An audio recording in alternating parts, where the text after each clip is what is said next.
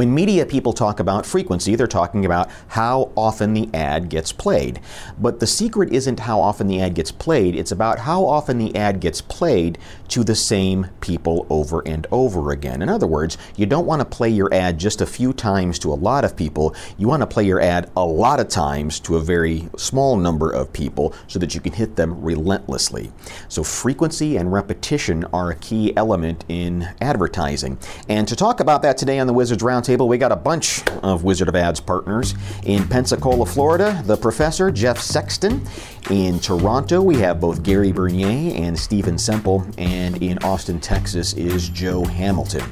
We're going to talk today about not only how long you should let ads play, but how frequent a group of people should hear the ads in order for it to start making impact. We had a great conversation with all of these marketers, so much so that we're going to break this up into multiple episodes. But we're going to begin with Jeff Sexton explaining why it's so important to get repetition. I think there is a mistake by maybe ad writers or advertising people think, oh, well, my ad's so good, it can run once and it'll be good. As if every ad is Apple 1984 Super Bowl ad, right? With one will, one resolve, one cause. Our ads shall talk themselves to death, and we will weary them with their own confusion. We shall prevail. On January 24th, Apple Computer will introduce Macintosh. And you'll see why 1984 won't be like 1984. The vast majority of ads don't make that kind of impact on the first viewing. And so you need repetition. And so in the Wizard world, we talk about, the more salient your ad is, the less repetition it needs. But compared to people's lives, your ad is low salience, so it needs repetition. Sleep also is like the great eraser of information, superfluous information from the day, right? You clear your mind every time you go to sleep. So our general formula is you want the average listener to hear the ad at least 3 times in the week so that the residue of it will stick, right? And that's assuming your ad has decent impact. Which is assuming a lot. Right. Most ads don't have that kind of 1984 impact. They're somewhere between horribly boring and remarkable. Does the same apply? And Gary, I know you work a lot in the digital world, and Stephen, you come from direct mail. Does the same apply in all other media? From the digital space, Johnny, if you're trying to create a brand message like we are trying to get people to create a bond with you, then yeah, they need to be touched more than once. You think about it like any normal human interaction. If I meet you once, I'm not necessarily going to remember that interaction 6 months later unless you were a movie star or somebody significant in my life. So same thing applies there on the digital side. Is if you're trying to build that bond with the customer and keep that communication going, you want that repetition. Stephen? Yeah, it's absolutely true. And one of the most interesting studies I've ever come across was one where Canada Post did a study with a credit card company. And this credit card company had like a multi-piece mailer that went out. And what they found was the third piece of mail had the greatest response. And so what they did is they said, okay, well, let's now resend this out, but let's change the order. Let's shuffle the deck and send it out again. Because and let's see whether we get the same response, get the same thing. And guess what? The third piece had the highest response. Different third piece, which speaks to the power of repetition. And some of the most successful direct mail companies out there will tell you, how long do you run the direct mail campaign? When you run it until people stop buying. And there was a famous one, Hume Publication, which used to send out these investment magazines. They would run campaigns that would be 40 and 50 pieces long because they're like, yeah, people are still buying, so we're going to keep mailing it. And in fact, it was not unusual that it would rise over time. And Joe, you come to us from the media buying side. A large frequency in what period of time are we looking for?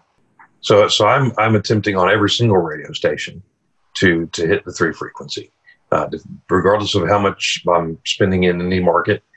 My goal is always to hit a 3 frequency on every single station. And define a 3 frequency for businesses.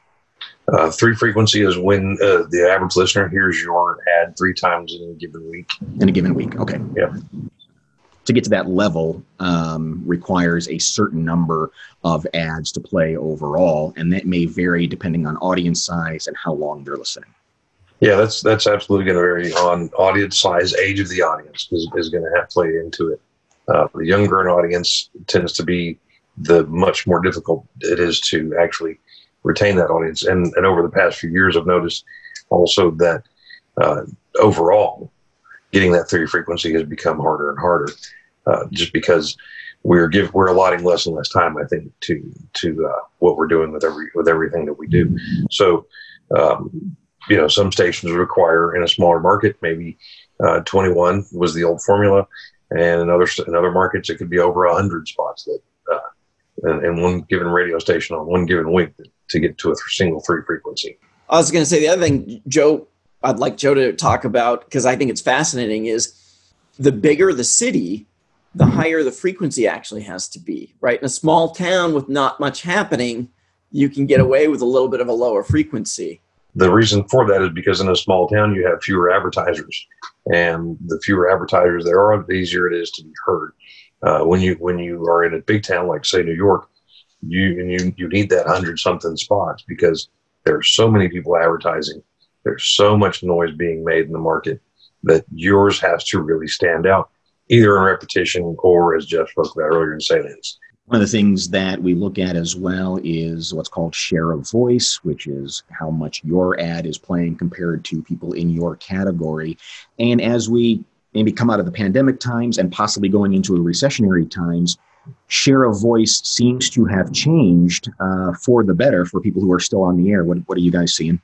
What I'm currently seeing is that the guys who can afford the bigger advertisers, Ford, GM, Coca-Cola, etc., as soon as the numbers came back, they have gone back to their $1 million a year spends in every given market.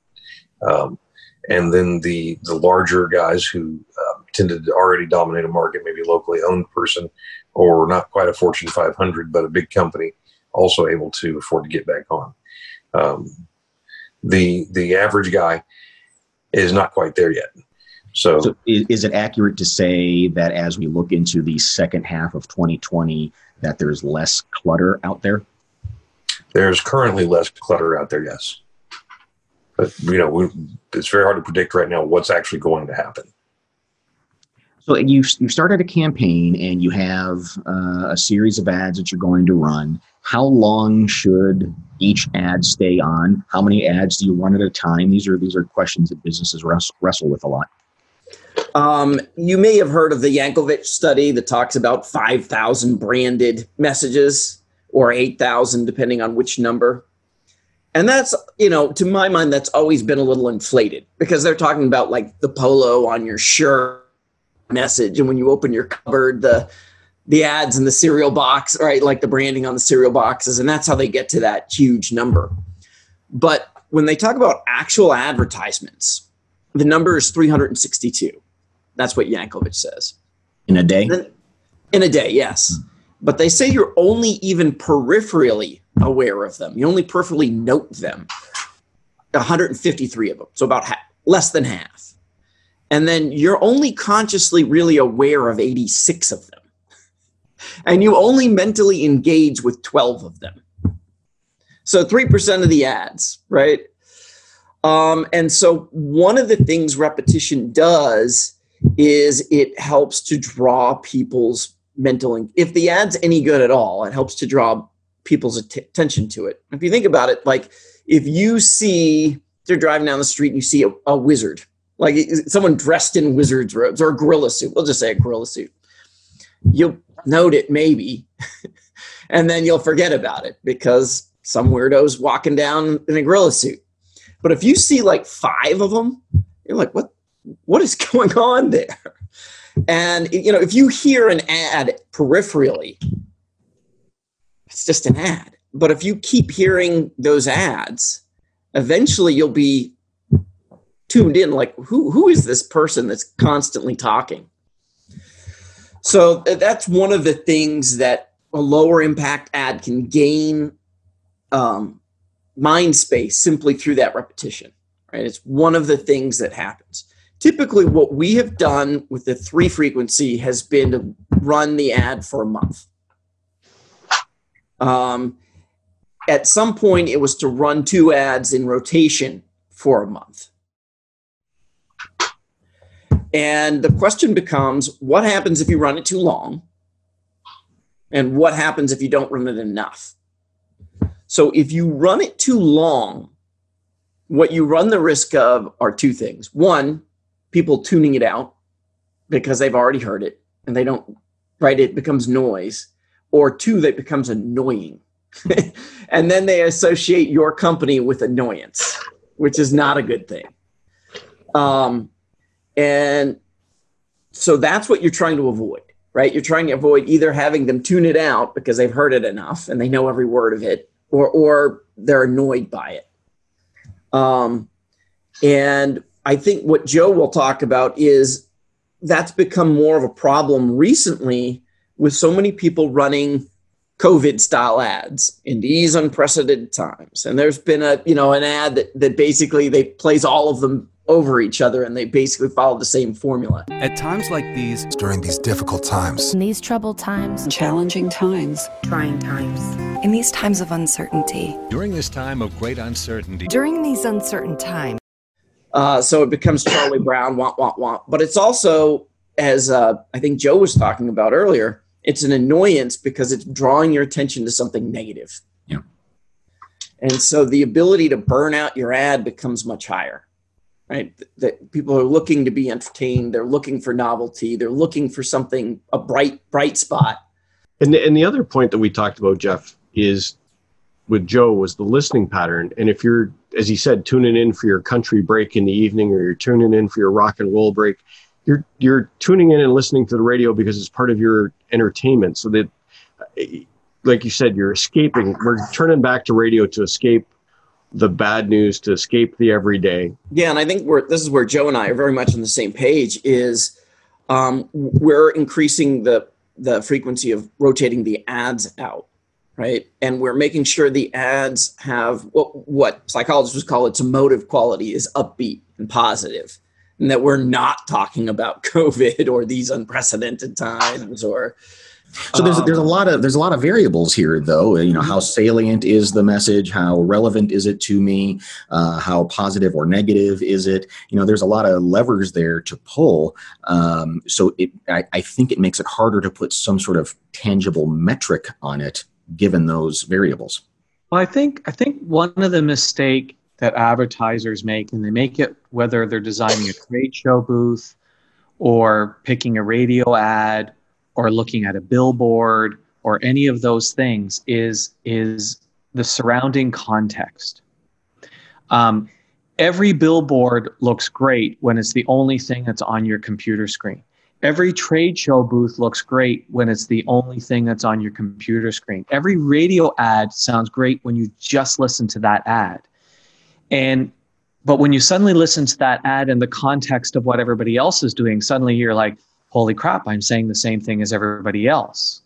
Or the moment I see that trade show booth and I picture it in amongst all the other trade show booths, is like, Jesus Christ, mine are the same. Mine is the same as everybody else's, except I'm blue and they're green. So I think the issue here is context becomes really important, but now more than ever, because the context 3 weeks ago is different than it is today, which is going to be different than it is 3 weeks from now. We don't even know what it is 3 weeks from now. Every week right now is a lifetime in terms of what's going on, and we have to be constantly aware of that and adjusting accordingly, and listening to what are others doing and resisting the temptation. Well, if they're doing it, I need to do it. No, if they're doing it, I can't do it. I need to do something different. And I think the problem is sometimes businesses and whatnot, they're making that decision without really thinking about it in the broader context. This is an ad that's going to be heard in a flight of ads. Stephen, that was a brilliant tip that you gave anybody that's listening to this roundtable. Is amen to that. Is to take whatever ad they have and put it into that context, and also to change that context, because as you said, the context is changing week to week, month to month. So what worked last month won't necessarily work this month, or a message that cut through the clutter and was impactful one way all of a sudden gets copied by everybody else and is no longer cutting through. So I think that was a fantastic tip that you gave, to take any piece of creative and put it into context and try and look at it up against the competition and see what kind of impact factor it has. Pandemic aside, some of these things are fundamentals too of advertising, whether there is COVID or not COVID.